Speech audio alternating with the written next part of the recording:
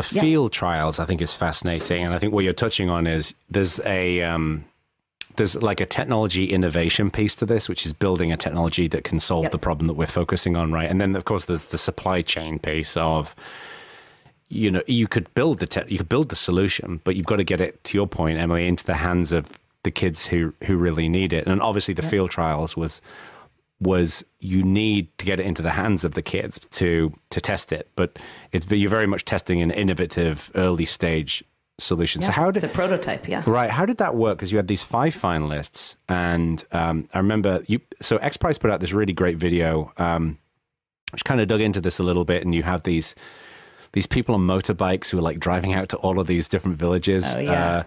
Walk through how that. So Google give you a big stack of Pixel C tablets.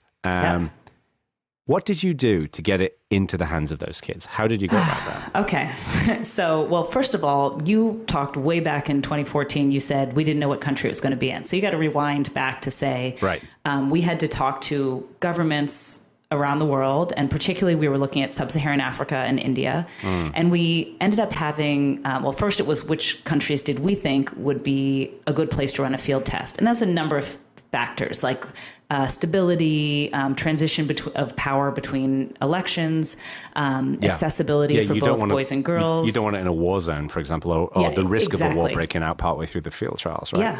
Yeah, one of the places at first we were looking at Nigeria, but this was in the Boko Haram time, and we just thought this is too risky. We don't want to put the children at risk. We don't want to, there's just... Right. So all those sort of features we were thinking through. And we also wanted to make sure that the country, they were our host, that they wanted us there. So we ultimately had about 3 countries that were really interested in saying, please come into our country. So then we looked at other things like which language would it be? Was there some uniformity of a language that children would all know? Because we know kids learn the best in a language that they already are familiar with. So a place like, for example, South Africa, where they have, more than a dozen languages that are spoken. So we wanted something that had a more uniform language. So part of that, once we decided on Tanzania and had agreements, was making sure there were enough children that were out of school, but safety for the children, enough nutrition for the children, because we know if kids don't have access to food, you can have the best software in the world, but they have to have some baseline of nutrition to be able to hungry, learn. Right? Mm-hmm. And that's more important than learning, I imagine. Yeah. Well, and the two are, they're deeply tied connected. in. Right. Yeah. You need both. Eat a good breakfast, everybody. That's the moral of the story for today. Yeah, that's true for everybody. Right. If that's the one thing you take away from this podcast. That's it. Nothing else. But this is why schools in the United States will provide, there's free breakfast, free lunch programs. We know that kids have to be able to have food. There's so many issues here. This is why, X Prize looks at, we take one piece of something so that, people can get overwhelmed with trying to solve all of it at once.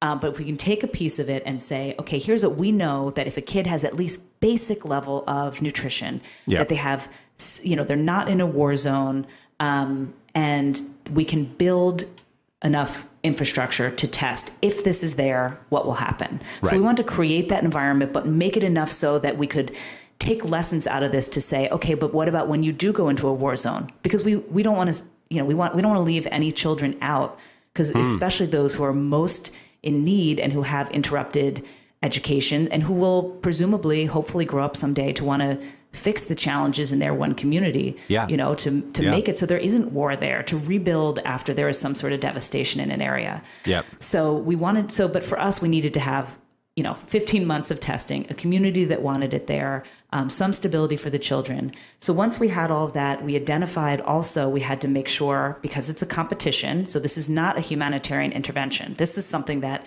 was a challenge throughout, really, that most people think, if you're bringing literacy to children, this is a humanitarian quest. Yes. But really, it's a field test within a competition. Right. So we had to make sure that there was equal distribution, that our 5 finalist teams across these villages, that they had equal number of boys and girls, nomadic communities and non-nomadic communities, the ages of the children, all the things we could do. So did you, let's say you had one village, just a random example. Imagine you have a typical village. How many kids would typically be in one of those villages? Well, so that would range anywhere from, I think the standard, I'd have to look back exactly, but it had to have more than, I think it was 4 or 5 eligible children, but it would range from, so say 5 to about 25. Oh, okay. Okay. But because you had that range, we worked with a group, RTI International, who's really kind of the gold standard of assessment, and USAID uses them, et cetera. Right. So they were also really helping us to make sure that if one team had, meaning our competing team, had a village that had 25 and a village of 5, that each team would have a village of 25 and a village of 5. Oh, so you're I see. controlling for all of those factors. The best that it's human beings, obviously, so it's not in a lab, a scientific study, but, or things like some of the communities were on the coast, so they were fishing villages, and some were in mountainous regions. So we need to distribute all those different things equally amongst the teams. Then from there, we had to find structures that could hold a solar charging panel. So in a few places, we had to build such a structure, but many places it was in a house or some sort of structure that was already there in the community. We installed solar charging stations and basically looks like a cabinet where you could store all of the tablets for that community and charge them. Right. These tablets, the software is designed to be used offline. That was a question we got a lot. People said, hey, by 2019, when you close this, everyone's going to have internet. Right. So that's still not true. I was going to say.